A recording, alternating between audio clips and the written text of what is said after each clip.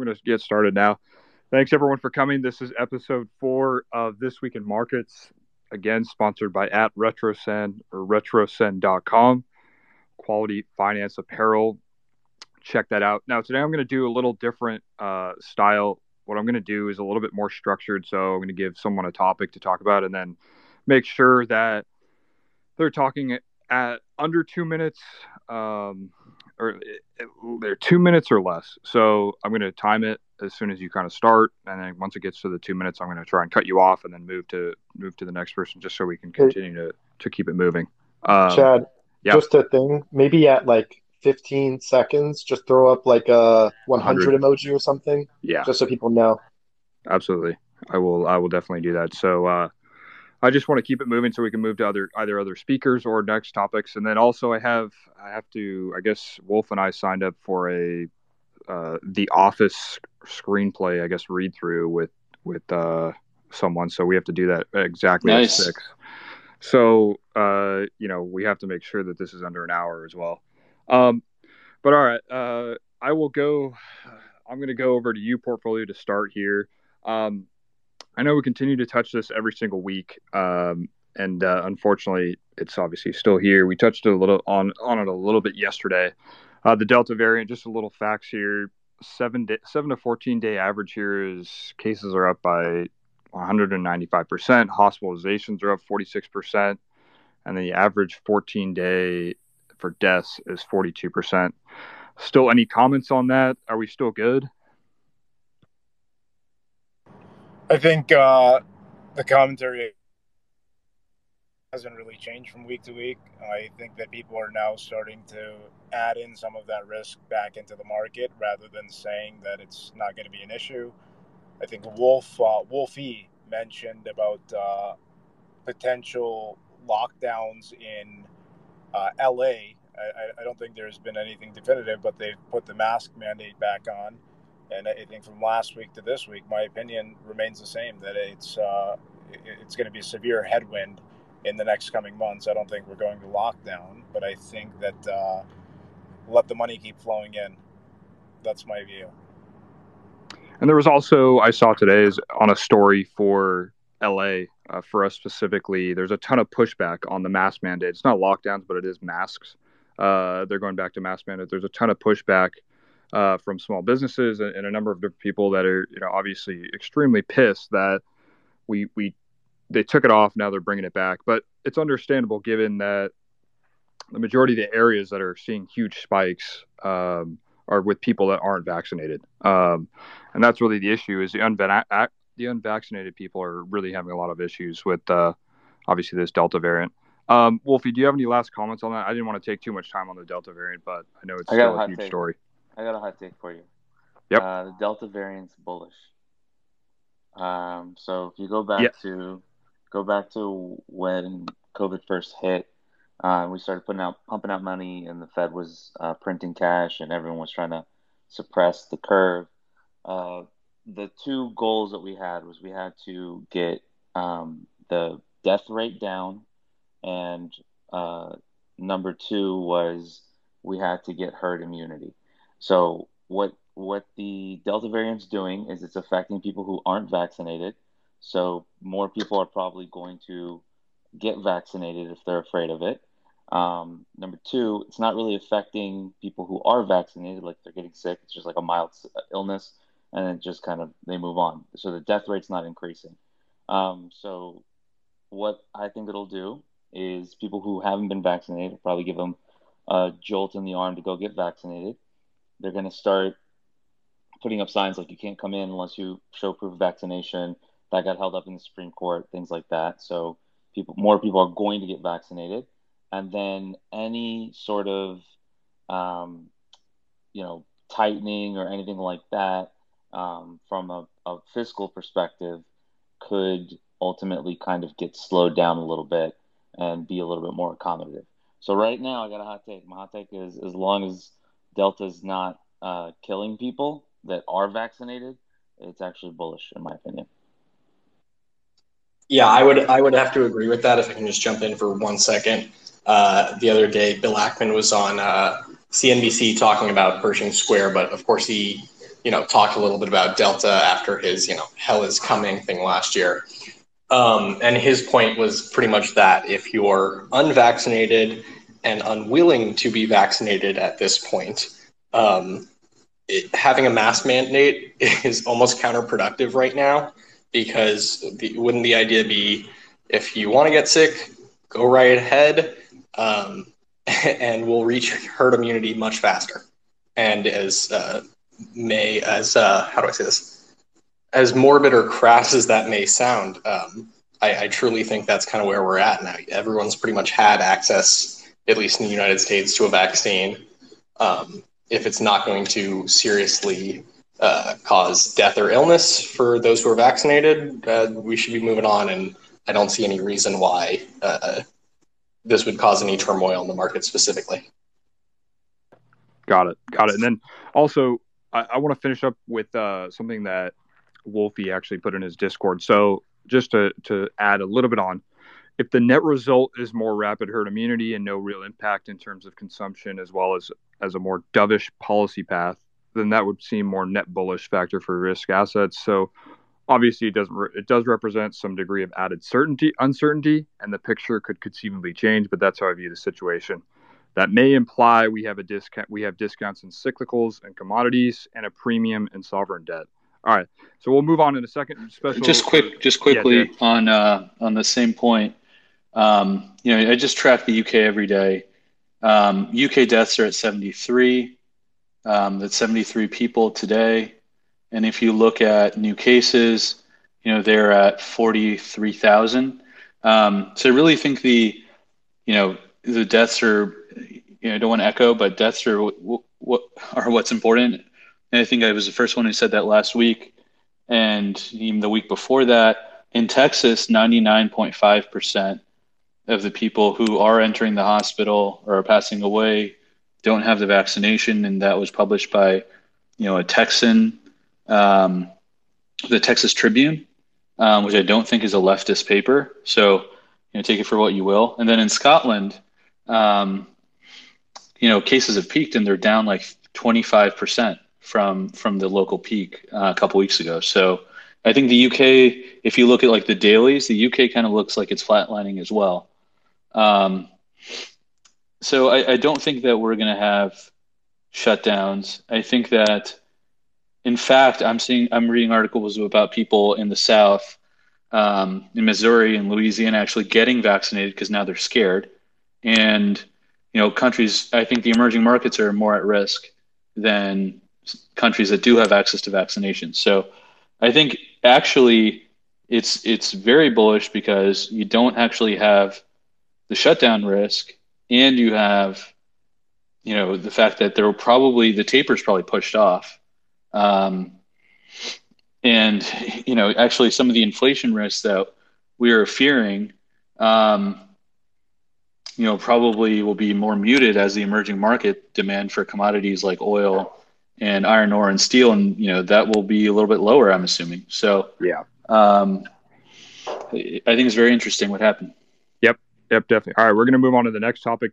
I know, Jay, I'm actually going to go with you for this question because you wanted to talk about earnings. We had a huge kind of spike on social media companies' earnings. Snap is up big. Twitter's all right, and then Facebook as well on these kind of earnings reports. Do you want to comment on that?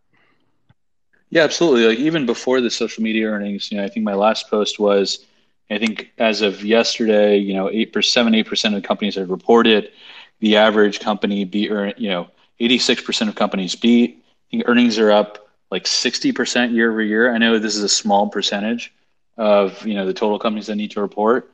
But, this quarter could be, the best quarter in terms of year over year comps. That doesn't mean next quarter is going to be down. It just means, the rate of change, this might be the peak of the growth in earnings, which, earnings have been phenomenal. I think this is the best earnings we've had in many years on a year over year basis. Actually, I think since 2009. So, that I think really counteracted the Delta variant fears we had. We had like a 1-day sell-off. Let's call it the 1.5% major indice crash. And individual investors came in, bought everything up, and everything, SE companies like SE went to all-time highs again. And now we have social media companies reporting today. I mean, there were some misses, right? We had, alcoholic beverage company miss, a large beverage company miss today. I have a view that hard seltzers have been taking market share away from that industry for years. We had Intel miss today. IBM is always a mess. But ad spend is really strong. You saw Ned talk about brand spending coming back at Twitter. They crushed it. And more importantly, is the outlook for 3Q that was very strong. You saw Snap revenues up like over 115% year over year. Their outlook was strong. Then, you could see some follow through with Facebook going forward. Pins isn't as clear, but, ad spending is coming back. And especially on the brand side where Twitter has more exposure. So I think people were pleasantly surprised there. Yeah. But I'll stop. I think that was 2 minutes. Yep. Yeah. And then Wolf Financial, I know you brought up this topic. Do you want to make a comment? Yes, sir. I've just been bullish on social medias for a long time. I think that, the pandemic pushed all these people to understand that this was the way that we were going to communicate. Like Chad and a bunch of the guys up here, like, I feel like we're all kind of like friends. Like most of my friends are on the internet. I spend several hours a day on here. I'm very bullish on it. I've been pushing Twitter very hard. I tweeted several times that I took calls when Twitter was low 50s, and I took a couple 100% gain on them. They were leaps, and I'm sad I even sold what I did because I missed the spike today. But I've been pushing that for a while. I'm up 480% on Snapchat right now. My average cost is $12.50. It was the first stock I ever bought. Years and years and years ago when it IPO'd, I literally created a brokerage account to buy Snap like half a decade ago. And yeah, I mean, I've just, there's a reason I'm building a social media. I'm very bullish on this area. Awesome. And nowadays, like it's not just like your social media where people come to engage and speak. It's the whole ad business. Like Google is an ad business. Facebook is an ad business. There's like a massive opportunity there. People don't like try to like put print ads in newspapers anymore. So you're catching so many different streams of revenue. And that's why Twitter just popped today, was because they showed that they can increase their streams of revenue, and they can innovate. Now we have audio social media, visual social media, so many things coming in. So it's just my opinion. And there are areas that are problems within it, and there could be regulation. You have to keep an eye on that. But that's why I hold a few, because ultimately there's going to be some massive winners in this area. It's funny. I was on a casual space last week, or just this past week, with a bunch of people on here, and I was telling them how I got on a Zoom call and I was talking to my manager, and he asked me a question. I responded, and then I went on mute, and then he responded again, and then I went to go push the 100 emoji as if I was on a space, and it wasn't in obviously Zoom, and I was just like, it just speaks to how much time I've obviously spent on spaces. That's my first reaction. So I thought that was funny. But King, I want to go over to you. Do you have any comments on these social media moves or just earnings in general? And if not, we'll go to portfolio. I know we talked about this as well. Honestly, I haven't dug too much into the earnings yet for today. I need to go through and read on things before I start making comments. Got it. I can say pretty much the same thing. My general notes are it's bullish for everything, right? I was kind of in a spaces right before close, and we were talking about this, and I was almost debating just grabbing some, Twitter, lotto Friday, one day to expire calls or something like that, just see what happens. And what do you know? It spikes up. But I think the expected narrative with Twitter is, it's going to dump right around earnings or right after. So to see it bounce a little bit here, that's, very bullish. And I think after hours, we see Facebook. I think Snapchat's up as well. So I think one of these companies delivering good earnings is generally bullish for all the others. Got it. And Portfolio Hawk, do you have a comment on this? I think I don't necessarily have a comment other than one saying, I think obviously there was a tailwind for all social media companies as a result of COVID, lockdowns, etc., where people are confined to their homes.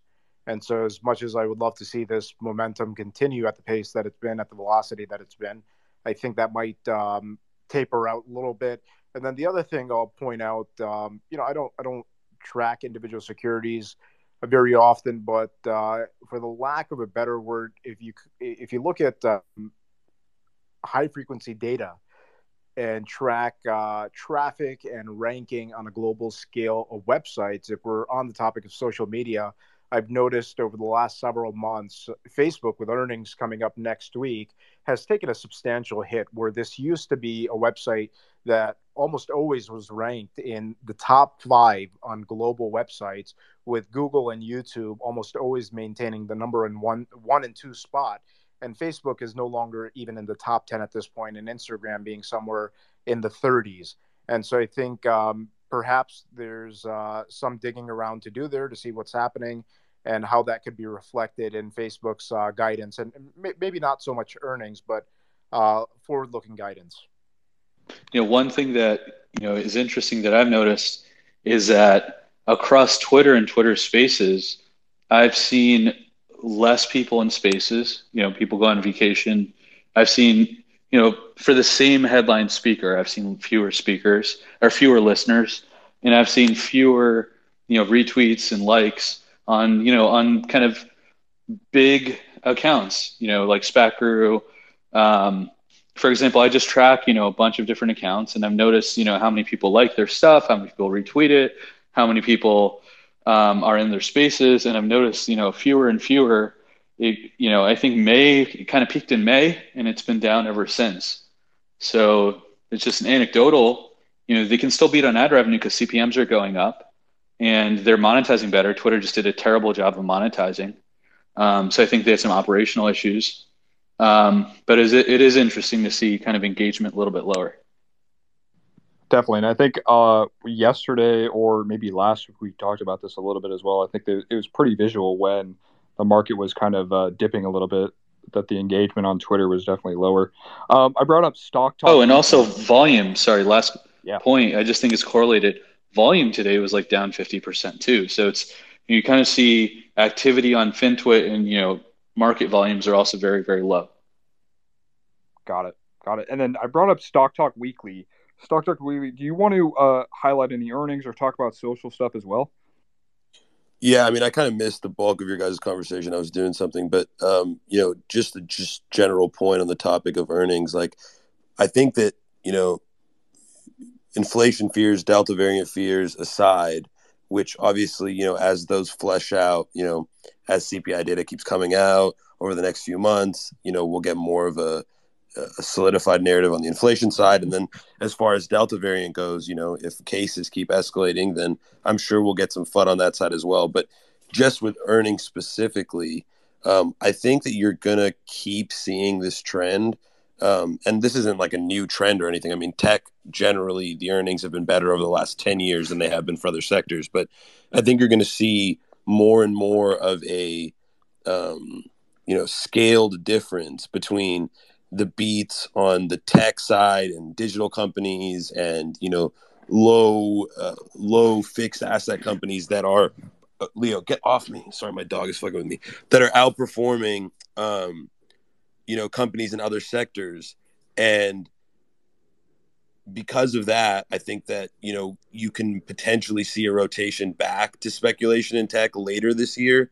I don't know how soon it's going to happen, but I mean, the market is so cyclical from the sense of like money flows and kind of follows these earning patterns. They're one of like the biggest indicators of where, the next set of liquidity is going to rotate to. So I think people should be paying attention to like which companies are outperforming, how much they're outperforming by, and also like what is the reaction to that? Because there are some sectors where, a massive earnings beat is going to earn you a 2% move after hours. And then, like we saw today with Snap, they're in tech and growth, the reaction is generally like scaled a lot more, scaled a lot more intensely, you could say, I guess. So I just, that was my just general comment on tech earnings versus the earnings of other companies that we're going to see. But I think that gap between other industries and technology and digital companies is going to keep growing, because I think that COVID kind of left a permanent imprint of the efficiency of digital business versus, a capital expenditure intensive businesses. Got it. And lastly, I want to go over to you, Wolfie, on this topic. last, and then we'll move on to the next topic. So earnings are pretty relative to expectations, right? Um, excuse me. I think people have been negative in general in the last week, so that ratchets down expectations a little bit. I think on a case by case basis, um, stocks can outperform and they could beat expectations. And I also think sometimes you'll get a situation where we had a new normal in the pandemic, and it's just kind of it was pulled forward because people thought it was going to be an isolated situation, and then that company finds something that works and just really executes on it. So if you just take a look at like Domino's, you take a look at Chipotle, for example, they really crushed. So Chipotle in particular had their best report in probably like 4 years, and you just look at a chart and you'll just see how massive those moves were. And that's just a function of just like expectations, and maybe people thought that what they saw last year was a peak in those businesses. Outside of that, I'm going to be I'm going to take the other side of things, and I think that in the back half, because of where rates are and because of where people are pricing things, that you might see selective growth perform. So you see growth at a reasonable price, like the big ones perform, and then some of the other tech names that kind of get ahead of themselves, and people will start to position for similar moves to what they saw in like Snap and Twitter, kind of get sold on the back of earnings. But that's kind of how I'm thinking about it. There's definitely isolated events and definitely isolated circumstances where businesses and consumer behaviors have changed, and I think those companies will continue to perform. Got it. All right, we'll move on to the next topic. Now, I know we didn't, or some of the speakers on here didn't want to get too deep into the real estate question, but obviously it is on the minds of probably a lot of people in the audience. We saw another spike, obviously, in some of the real estate pricing. Do we want to can someone just take a very general comment on it? And sure. Next week, we'll really focus on it. So, I mean, just general question, and I'm literally paraphrasing from a piece on, Freddie Mac that it's been over a week since I've read it. But, I think on housing, real estate, there's commercial real estate, there is industrial, warehouses, there's storage. Within commercial, there's retail, there's hotels, there's office. There's nursing home. There's a lot of different categories, and they're not all moving in the same direction. I think in residential, what at least Freddie Mac, I'll publish this link on my Twitter. I think Freddie Mac has made the point that last year the gap in housing stock for starter homes, is the highest it's ever been. So there's like a 3.8 million mismatch in the number of homes that are available. At the same time, home builders have been building fewer homes since '08. So, they're building over 250,000 homes. Now, a small home is defined as a home with 1,400 square feet or less. It's, let's say a girlfriend and boyfriend moving in, or a newlyweds without kids moving in. That construction pace, by 2013 was the lowest, went below 125,000, and it never kind of rallied above 140. So the pace of new home build, I think the pace of new home building has been very, very slow, and at the same time, millennial ownership of homes has increased dramatically. So the percentages are millennials owned about 37% of millennials between the ages of 25 and 34 owned their homes in 2016. That was the low. In 2004, it was almost 47%. So it's a 10% decline, which is very big because we're the biggest group of people out there, the millennial group. I think it goes until you're like 42 or something. And then that has increased from 2016 through 2021 back to the mid 40s. So that is like a huge swing in delta. So you have demand for housing going up dramatically, and you have supply not increasing much at all, and you have rates that have been very low, and mortgage rates just went back to close to their 6-month lows again. So it's an interesting observation, I think, obviously this data is different by geography. There's some areas that have more structural deficits in housing stock than others, but it's also a zoning issue in the States. Same issue you're having in Canada, because of zoning issues. Canada actually has more immigration than the US, but you're having increases in prices, not just because of low rates and worse underwriting and low down payments like you did in 06, 07. Here you actually have the biggest driver of housing prices is, there's structural issues due to COVID. And the second is the lack of supply. Got it. Special. Would you also say that a lot of the supply was COVID related? When you start mandating, eviction moratoriums and foreclosure mandates, I mean, that literally is supply. Sure. You're right. Not every foreclosure is a destroyed home, because my bread and butter is that sub market, and there's nothing to buy because there hasn't been anything to buy. Now, I bought foreclosures back in 2012 and 13. That market lasted for 5 years. Then I had my capital allocated in the stocks in 2009 and 10, 11. And then I moved it into foreclosures. Here now we don't have any. And but also, looking at delinquencies and looking at forbearance, those levels are also relatively low. It's not like we're going to have a huge deluge of foreclosures next year. They'll definitely go up, but I don't think it's going to be anything like 2008. By a huge factor. But the backlog went up, so you do have inventories that have been piling up because there was kind of a natural flow. You know what I mean? The court system, and besides the moratorium that's ending now, on the 31st, the CDC said that they're not going to, sort of do another one. Fannie and Freddie are still doing theirs till September. So those loans, and I'm not saying there's a lot of them, but if people who have tenants who are behind and we're not able to get relief, that's inventory that I believe, and I know it's not dramatic, but inventory is inventory. And also you have a lot of the need was people moving out of the cities, going into the suburbs, right? With this whole commuting and Zoom. A lot of at least in my demographic, you're in New York, but I'm the same houses that I was servicing on the electrical last year are calling me to get back up to code. They're selling. So I'm seeing rows in neighborhoods in Jersey because they're like, yeah, I'm not commuting at 5 o'clock in the morning. I thought I was staying here for 5 years. So you're saying people who moved out to Jersey are now selling their homes after a year? So many of the ones that I service, I give you the time frame between October and January. I'm putting bids on some of them because they paid good money, but they had no relative of commute, right? There were city people who didn't know what community. Wow. I didn't even hear about that. That's interesting. I didn't know that. So I'm giving you just real life, just from me. I don't know what the stat would be. It's probably the same 5 people in Jersey City. But what I'm saying is that a lot of major cities had people leaving, buying up. You want your backyard and whatever.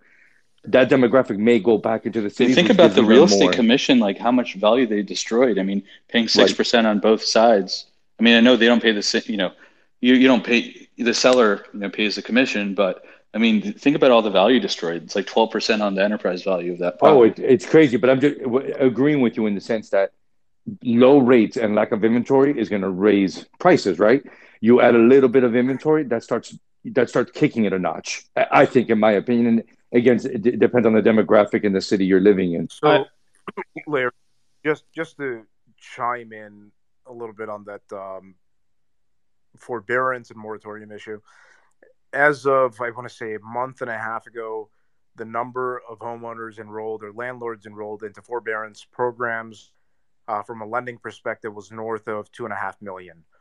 And, I don't know what percent of that is going to actually result in a default and a foreclosure after the forbearance grace periods have ended. And who knows when that's going to be, whether that's another 6 months. Huck, to clarify, what you're saying is those are people that basically applied for help or started their default? People that have deferred their payment. Understood. I just want to make sure I was clear on what you were saying. Gotcha. Okay. Yeah. So I think the other thing is that in no way does this mean that, you're going to see a flood of, even if the eventual default rate is 30%, in no way am I advocating and saying that 750,000 or 800,000 units are going to come on the market as a result, because I think what we witnessed out of the 08 and 09 crash was that early on during that process, you saw inventory flood the market, and it effectively, depressed prices for a long time through 2011, 12, 13. And right around 13 is when servicers and financiers recognized this problem, and they started gracing inventory into the market more slowly rather than flooding it, and held it on the balance sheets, because they realized that rather than flood the market, they can recoup a lot more if they held on to it, took on the carrying cost of the asset, and eased it back onto the market. I also think it's important to note, I noticed this the first time around whenever the shutdowns happened, before all the forbearance was allowed. A lot of the inventory that was hitting the market, since capital is so cheap, it was getting scooped up in 2 seconds, because one of the main portions of my real estate investment business was finding off-market deals. And we have people hunting in all different directions, multiple marketing methods. And even with all the things we had going, yeah, we did see an uptick, an inflow of potential deals, but it was only for like a couple months, and then it leveled back out again because all of the deals started getting scooped up by investors pretty quickly.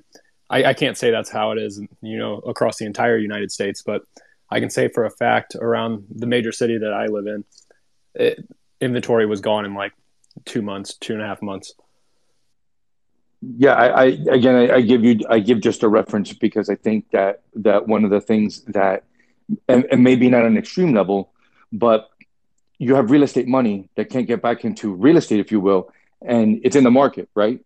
You want to put your money to work, and if the market is where the liquidity is, then you take it. Such as myself and the people that I do real estate with. If there's nothing to buy, either you park it in the bank and do nothing with it, you put it in the market, and make it move until you take it back to real estate, which is traditionally a safer bet, if you will, depending on what you're investing in the market. So, that does affect liquidity, in the long term. I'm not saying tomorrow or there's no, hey, the world's not coming to an end, but that has to be a reality when you're doing risk management long term in any type of investment. So I was going to say the 3 main things that I'm looking at currently right now as far as risk management is, 1, rates increasing, so capital becoming more expensive, underwriting standards becoming stricter, because in the beginning of COVID, a lot of the places that were lending, they would do 80-20s, and then all of a sudden it's 75-25 or 70-30 for investors, depending on, your relationship and how many deals you've done and how much cash you have, et cetera, et cetera. And then the other thing is what would happen with the 1031 exchange if that were to go away. Those are my 3 main concerns currently. But to be honest, I don't think the 1031 is going to go away. They've talked about doing that for years. They've talked about doing like closing like backdoor Roth IRAs. They've talked and talked and talked. I don't think that's going to happen. But increasing rates is actually something that's like top of my radar, because eventually when these inflation numbers continue to tick up, it's going to hit the point to where they're going to be forced to raise rates, and they're not going to have a choice. So just to chime into that, and I know we're way over that 2-minute limit, so I'll keep this to 15 seconds. If you look at how loans are being priced today, lenders are pricing them with the expectation of rates declining further. So I think at this point in time, the cost of capital concern is not necessarily one that I'm particularly concerned about. And should we see a scenario where in the short run we witness that, you also have to keep in mind that for the first time in 40 years, we're seeing real wage growth in this country. And I think that can more than offset the somewhat muted increase in cost of capital should we see rates creep up in the near term. Got it. Perfect. All right, so we'll move on to the next. Topic here as well. There was also a spike in used car prices. King, I could have sworn you've talked about this before, but I'm not sure. It might have been someone else. Do you want to comment on this? Yeah, I mean, there's a lot of issues in the car market right now. First off, they don't have a lot of inventory for new cars. So these dealers are trying to get anything on the lot that they can sell. So they're paying just insane prices right now. Right now they're paying probably on average, I'd say about 20% above wholesale cost. So it's driving up the prices in the market. You also have subprime lending, where these institutions are giving out 8 and 10-year notes on like these shitty cars that are, long past depreciated. So, I mean, there's a lot of issues surrounding that, but it's I don't know. I think it's a ticking time bomb. So when do you think this kind of ends? Is there an end to it anytime soon? Honestly, I think it's a lot like everything else. Whenever we stop giving out free money to people that don't need that, should not be able to pass underwriting, that's when this all goes away. And that it's bound to happen. This happens in every cycle. There's always like one or two massive things that everybody knows is going to come to fruition. We just don't know what's going to be the black swan that causes it or when it's going to happen exactly. Got it. Wolfie, do you have a comment? I think that used car prices are a really terrible gauge of inflation. That's just me. The one place that the Delta variant isn't bullish is there are some of these, not third world countries, but undeveloped areas where some of these plants exist. So Toyota today said that they were shutting down 3 of their plants because of COVID outbreaks for 3 weeks, right? So in situations like that, it's not bullish, and it can just kind of derail progress and clog up supply chains a little bit. But outside of that, I think that the used car prices are a little like that is actually transitory, because once you start having new cars and money gets a little bit less cheap than it is, then you're gonna kind of price out certain types of people, and some other people are already gonna have their cars. And then, as always, like when people start to notice that used car prices are going through the roof, everyone wants to sell their car at once. And I agree that I wouldn't use that as a gauge of inflation. I'm more worried for the companies on like the profitability side, because the majority of the money made with car dealerships comes from the financing side. So if they have to increase, the standards of the people that they're giving out money to, that's decreasing a portion of their revenue. And then on top of that, they're also paying higher prices on what they would normally pay a wholesale price on for used cars. So they're cutting their profit margins down significantly.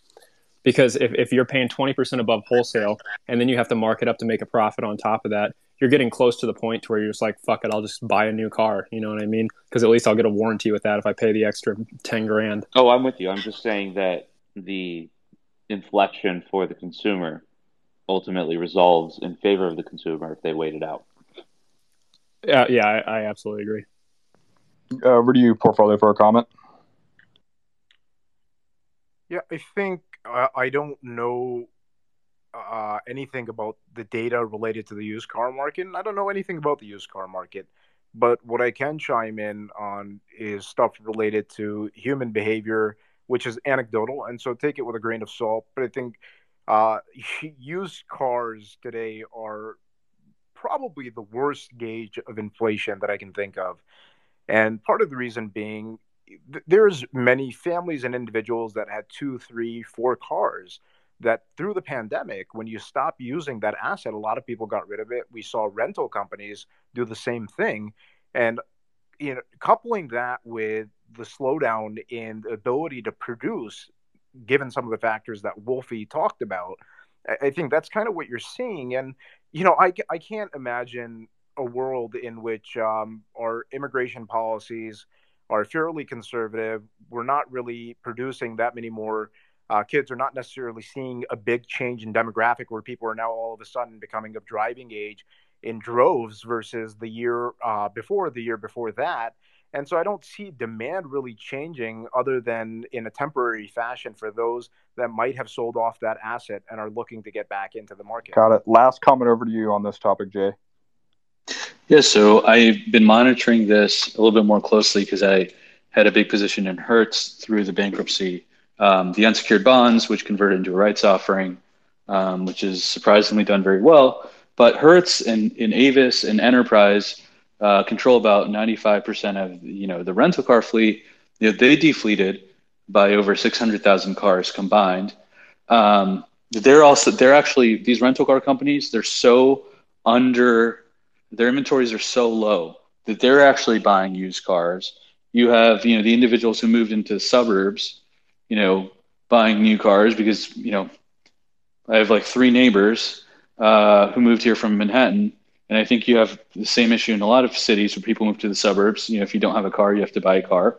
And that's, a one-time thing. So there's, kind of short-term demand increase. At the same time, you had a semiconductor shortage. And you have, even I think GM shut down a plant today. They shut down one of their models of their trucks. I think was completely shut down. It was announced today. I think you're going to have, as other parts of the world that supply parts have supply chain bottlenecks, this could last another few weeks or another few months, depending on how quickly we recover from this Delta variant. But I think it's all kind of temporary in nature. When will it come? Will prices come down immediately? Probably not. I think they've plateaued. But inflation is like the year-over-year change. So do I expect next year car prices to be higher than this year? Absolutely not. I think things like lumber, things like car prices are probably are not the right things to look at when you're thinking about inflation. But I do think these supply chain bottlenecks are creating issues across the board. I think it's in agriculture. I think it's in textiles. I think it's across a lot of different industries. If you saw Unilever earnings today, I haven't seen Unilever gap down like this, since February. It gapped down over 5% on the increase of materials going into shampoo, detergents, and ice cream, and it brought down its guidance materially. And I wouldn't be surprised if other consumer goods companies, actually Gristedes, if you live in New York, the CEO of Gristedes had an interview, I believe yesterday on Fox News. I take it with a grain of salt because Gristedes has a small footprint, but he thinks that his average grocery price, and you guys can look at the interview, I think I posted it, is going to be up 10 to 14% by October, which kind of shows how the commodity prices that have rallied, and on the agricultural side, it takes a few months for those prices to go into the end products.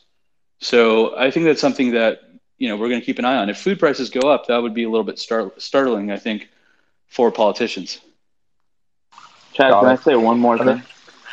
Yep. So I think the read-through for the autos, it's not just for autos. Like all these inflation data points that we use are kind of like archaic. I think one of the main read-throughs is the semiconductor shortages and semiconductor prices, because that has tangible effects across the spectrum, across the board. So everything from like TVs to LCDs to phones to everything, right? And I understand that different semiconductor companies make different semiconductors, but there was a semiconductor shortage in auto manufacturing, and any of these slowdowns across the board in any of those kinds of plants, could have a bigger impact on inflation and how we see inflation than autos and some of the other stuff that we monitor. Got it. And before we move on to kind of my last topic here, give everyone on here on the speaker panel a follow. They all put out outstanding content. So give them a follow. Continue to look out for more spaces that they're in, plus some of the stuff that they put out, newsletters, and Wolf's app, and a number of different things. So give these guys a follow. So last topic is just kind of crypto. On Tuesday, we had a really productive, or some would say not so productive, Bitcoin and no-coiner debate with Portfolio Hawk. George Noble is a great guy, Mike Alfred and Dennis. This past week as well, we saw Jack, who said Bitcoin is for world peace. And then Elon Musk said he owns mostly Bitcoin, but also some... What is Jack smoking? Go ahead. I know. I don't know. He's seen some things with that beard. He's smoking definitely Bitcoin. On something. So yeah, Elon Musk mostly owns Bitcoin, with also some Dogecoin and Ethereum. And then Elon Musk says he pumps, but he doesn't dump. And then again, you had mostly in the crypto markets, it was sideways, a number of different moves from 29 to 30 to 34-ish. You saw a move down to 29 after the New Jersey Attorney General was supposed to send BlockFi, one of the bigger crypto firms that offer savings accounts and lending and stuff like that, a cease and desist over some of their practices. And then today also there was a report that Texas is supposedly looking into their practices as well. So we'll continue to kind of monitor that. Does anyone have any other comments on either the B word or the crypto? Yeah, absolutely. Yep. There's a positive incremental data point. I believe JP Morgan Private Wealth Management is allowing all of its clients to access crypto through its platform, which I think, combined with the Musk comments, resulted in a rally from the lows. Also, J.P. Morgan was trending today. They're providing access to their retail wealth clients to get access to crypto as well. But looks like what King, you want to comment? Yeah, I was going to say, I don't know if you've noticed, but like back a year and a half ago, 2 years ago, if there was news like that JP Morgan was going to give its clients access to crypto, there would have been a 20-25% spike in price. And now whenever you see these things, it just feels like the hype train's gone. And because like what do we see, 4 to 5%? I mean, for a speculative asset, if I'm risking it to get the biscuit, I want more than 4 to 5%. Got it. Friend of the King, did you have something to say? I was just going to say that I can't. One, the correlation with the broader market, I think, is real, and it's I heard some people say hedge against inflation. Is for crypto. That's always the thing. I think it's still going to go lower. The market could rally, but crypto being kind of the least valuable asset class, if we can even call it that, really. It's going to keep taking hits. We're going to trend down here. They're all tracking very similarly. I'm just like glancing at some of the charts on FinViz for the weekly and monthly. I mean, they're all running the same pattern. So if Bitcoin keeps tanking, if it runs below 30,000, I'm saying bye to most cryptos. Got it, Wolfie. Yeah, that was just a PR hit for Elon, so they can save face with the Bitcoin community, so that everybody can have a nice little kumbaya. I'm in agreement with a bunch of people who I've heard in the last couple of days say that. But the thing that gets me is things are a little brazen for some of the people that are like behind or underperforming.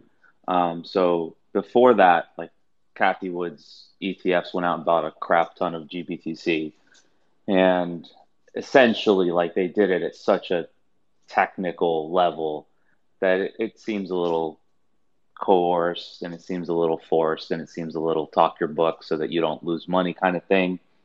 And you're like, I don't know who said it, but you're seeing that a lot of these moves are getting more and more de minimis. So whenever in the past, if you have really strong news or a really strong headline like that, you'd see that really rally. And then if you followed it up with JP Morgan's allowing people to invest or access crypto, you'd see a bigger follow through. And you saw a lot of that move just kind of get buy the rumor, sell the news type thing. And I don't know we've had so many catalysts in the last several weeks to try to push this thing higher, and they've all kind of failed. And I think at some point you really need a catalyst, or you need that washout. And I think we're getting to that inflection point soon. I don't know which way it'll break, but I think without a catalyst, I wouldn't touch it. Got it. All right. Before I go to maybe one last comment from our panel, we're going to go to some quick Q&A for hopefully the last 5 to 10 minutes. Just ask one question. So request if you want to come up and ask a question. But maybe last comment, Wolf Financial, over to you, sir. Yeah. Is this on just Jack and Elon and all that? Correct. I agree with Wolfie. They were doing a little press for Elon. They were making it look good. They got Cathie Woods up in there.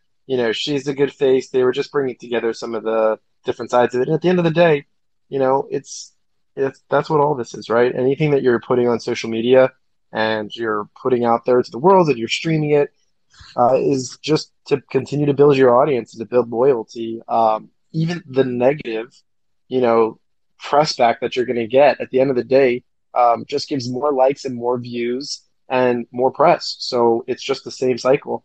So absolutely, I think that they should do more of this stuff, and just put themselves out more in front of us because it's entertaining. And hey, I like being entertained. Got it. Question for Wolf Financial. I'm sorry to interrupt, but 2-second question. Wolf, do you think there's validity to have a dislike button on Twitter? I know you're big. You spend a lot of time on this platform. They will never do it. Ever. I've spoken with the team at Spaces about trying to request more emoji. It's not even like downs, and they're so hesitant. I don't know if you noticed they removed like the hand emoji. We've requested thumbs up, we've requested hearts, and their response to me, I had a whole conversation actually with this guy who works at Twitter Space. He's like, we are just so careful about ever putting in anything into Twitter that can be used negatively. They're terrified of it. So they are never going to have a dislike button. Good to know.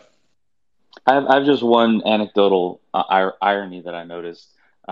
Kathy Wood's really big on Twitter, really big on Zoom, and big on a couple of other things. And she sold a lot of her Google so that she can access and add to some of these positions. And I found it really ironic that they held that B word presentation on YouTube rather than some of the platforms that she's really bullish on.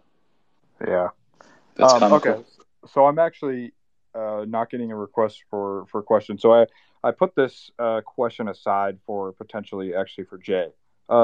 Jay, I don't know if you've been monitoring this kind of China/Didi situation, but it looks like they continue to face potentially even more penalties.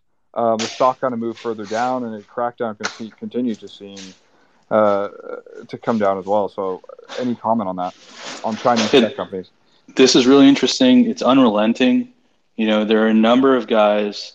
Didi dropped another 6.1% today. I think, I think at 9:30, I actually think that actually 8:30, they announced something else, but this IPO is down 40% in a period of a couple months. And I'm frankly very surprised that the Chinese government is hitting them so hard, like removing them from a ton of platforms, removing them from WeChat. Essentially, their revenue growth is going to go to zero because it's the platforms, just like, Etsy, Pinterest generates volume for Etsy. These platforms generate volumes and customer growth for Didi. And it's unbelievable that the company chose to list in the US, and this is the reaction. So I think, even with Biden, I think we're going to have some escalations with China. China is going to become the largest economy in the world within the next 10 years. And I find it very difficult. And companies like Baba are cheap, but I find it very difficult to invest in a lot of Chinese companies. From a sympathy perspective, you saw Futu and Tiger fall, I think, like 7% today. Not in front of a computer screen, but it was a pretty sharp drop. And I think some of the smaller cap tech names you kind of just have to avoid. And some of the larger names might be cheap, but it might take years for them to recover. I mean, they may have to compound, their top line in earnings to the point where they're trading at like single digit multiples to see really big rallies. I hope that's not the case, but I have been very dismayed by the Chinese government's reaction to tech. And I hope other countries don't follow suit. It's been wild. All right, so still no request. So what I'll do is, this is kind of a last fun thing before we close it out. Obviously, with the Supreme Court decision to kind of open up the NCAA rules on sponsorships and stuff like that for athletes. Today there was just a high schooler. This isn't necessarily markets related, but just a fun business related kind of topic. There was a high schooler that took millions by signing with an agent. Hasn't even hit the NCAA floor or NBA floor yet, and he's making millions already. Does anyone have any comments on it? Are they for or against high schoolers making millions off sports right now? This is just an opinion. I don't have education in this space. I don't have a background in this space.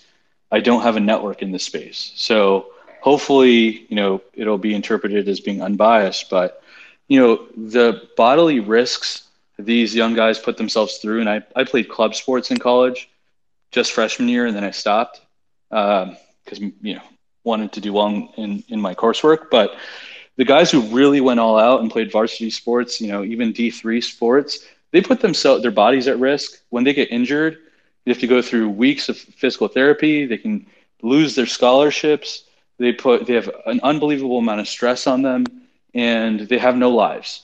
So to say that, these college, coaches making millions of dollars, and these schools, making hundreds of millions of dollars through these franchises, through apparel, through ticket sales, through media partnerships, I frankly think it's unfair that there is no cut for the people putting in all the grunt work and taking all the risk. Now, does that mean these guys should get, 2-3 million in cash and ball out and completely ruin their careers because of how the incentives are when you're young.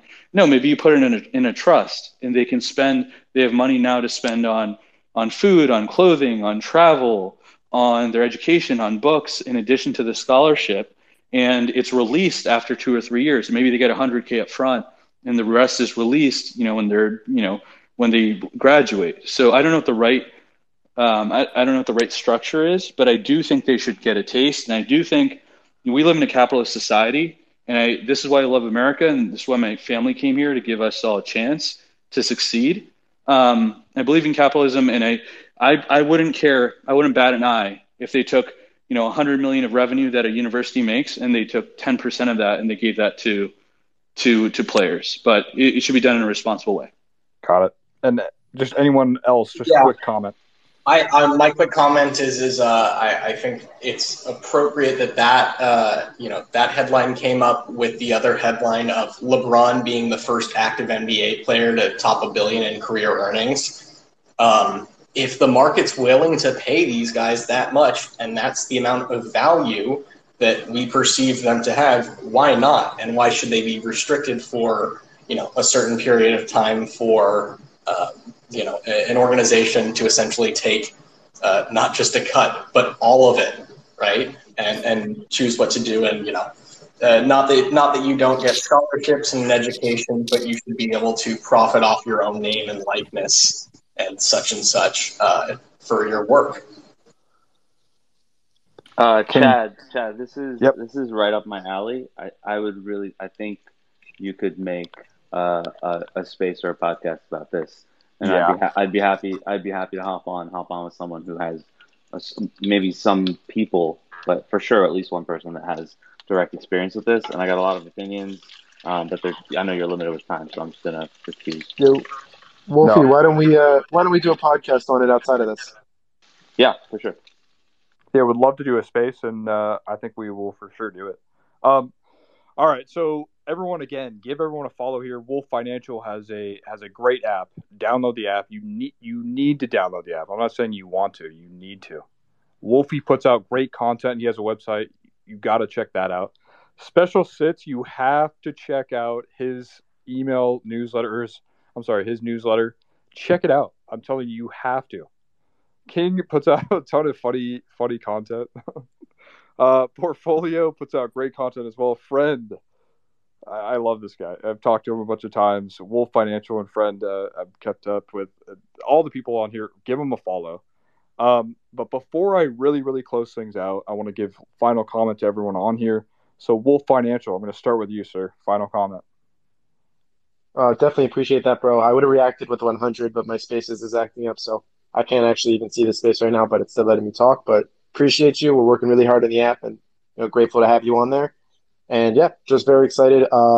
This should be cool with your next space, having the office space. I am going to be doing a space with Greg at 9:30. Just a heads up to everybody. And then last thing I will say is tomorrow, 11 a.m. I have a space with Jonah Lupton. We're going to be going over all the info you need to know for the FinTwit in-person conference in Orlando. That's going to be in October. So come to that 11 a.m. tomorrow, and then we're also going to talk some growth stocks. Perfect. Over to you, Wolfie. I'm going to put out, my goal is to put out at least one video over the weekend to help people with this earnings stuff that's coming up. It'll be on my YouTube. It's just every time I cash, same as the handle here. But I'm going to leave one little tidbit. So back in like April, everyone was really, really negative. Some of the tech names, and everyone was really, really positive. Cyclical growth and cyclical and banks and things like that. And we got to a point where people were pricing in higher yields rather than lower yields. And now we're doing the opposite.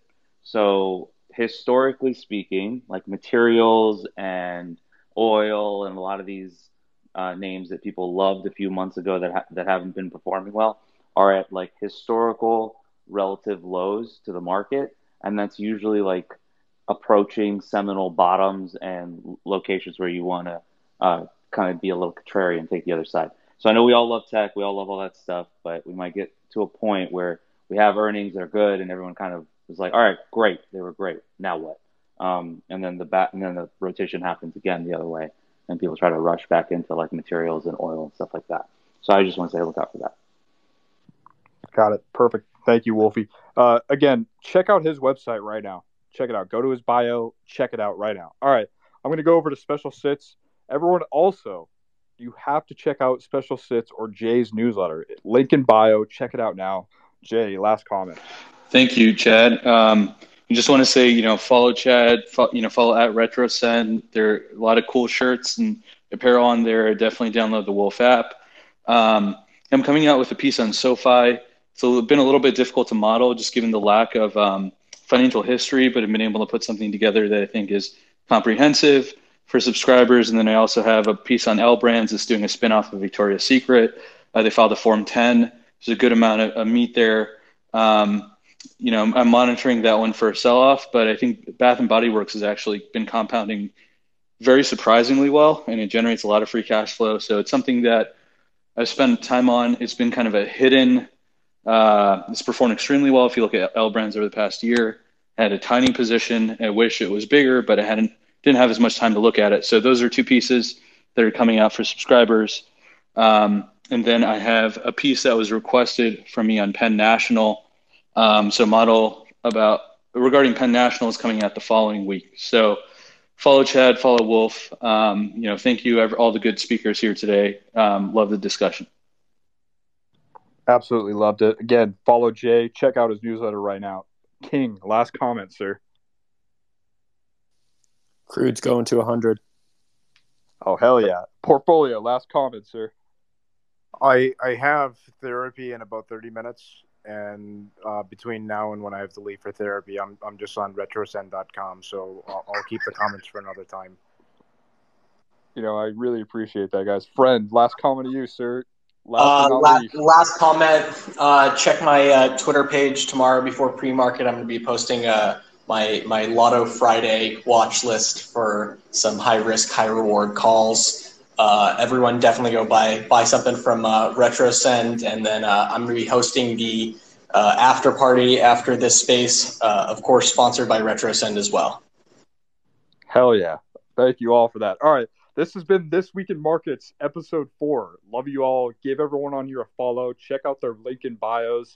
They all put out outstanding stuff. And look out for other stuff I'm doing very, very soon as well. Tomorrow, doing an interview with Pop Culture Math. He's doing a book on the game theory of The Price is Right.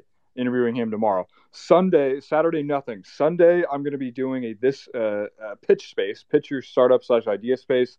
We have 3 people that I've already confirmed, solid startups, so it's not going to be like newsletters like last time. Also, if you want to pitch in the future, message me, and I'll get you up there eventually. We're doing this every Sunday, 5 p.m. PSD. Monday, we're starting our Pitch Your Stock space with some of these speakers up here as well. You get a ton of feedback if you want to pitch a stock. I have already speakers lined up for that. Just a ton of great stuff. Look out for what I'm doing. Again, this is sponsored by RetroSend or retrosend.com, quality finance apparel. So with that, I again tell you to follow all these guys on here. Have a great night, and I will see you all soon. Talk soon, and message me if you have any questions. Alrighty. Thanks, Chad. Thanks, everyone. Thanks again, Good luck Chad. at therapy. Hell yeah.